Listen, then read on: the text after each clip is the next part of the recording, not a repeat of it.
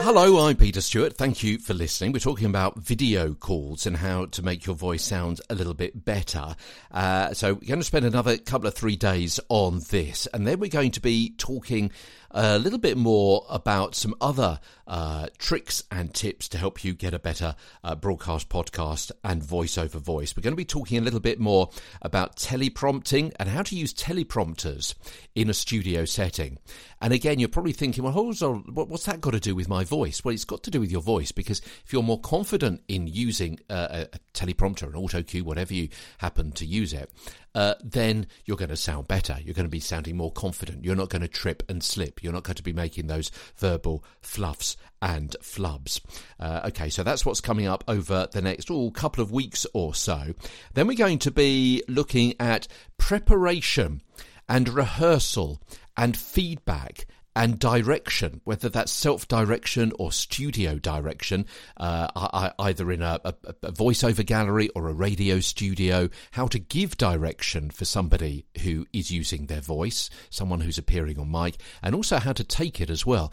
And if you're particularly interested in voiceovers, there's a huge amount of value in listening to that particular series, which is going to be over a couple of 3 weeks, all about direction and what happens in a studio when you go in to use your voice on a voiceover. So if you're doing some voice acting and voice work and things like that in a studio, how you can make the best of your voice in that particular situation.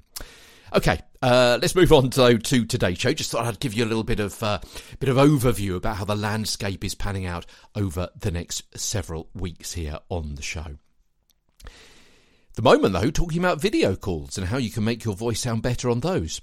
Let's spend today, over the next couple of 3 minutes, looking at why voices tend to be raised on video calls. Now, research has shown that when we can't hear someone well because of noise, we tend to speak louder ourselves, and we make our gestures more noticeable. I've got a link to this research in our show notes if you want to read a bit more about it. But it was done by Dr. James Trulio and the colleagues at Radboud University in the Netherlands, and they analysed video calls between 20 pairs of people. Bear with me. I think this is quite significant, and it's certainly intriguing.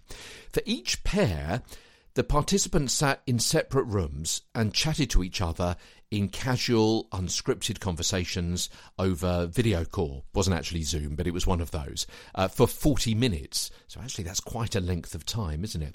And then over the course of the call, the quality of the video was changed in 10 steps between excellent, pin sharp, crystal clear, to completely blurred. And as the quality deteriorated further, the participants moved their arms and their bodies more, and their volume increased by up to 5 decibels. Can you work out what potentially seems to be happening here? And they said that to compensate for poorer video quality, we tend to exaggerate the form of our gestures in order to help the person who's listening, the person on the other end.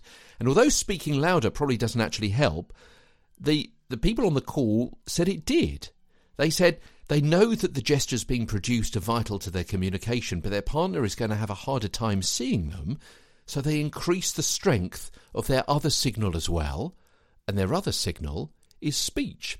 They've got the verbal and they've got the visual. So that is why on a poor quality video call, we tend to increase our volume and tend to increase our gestures as well to compensate for that crackle and the buzz and the pixelation and the dropout and the delay.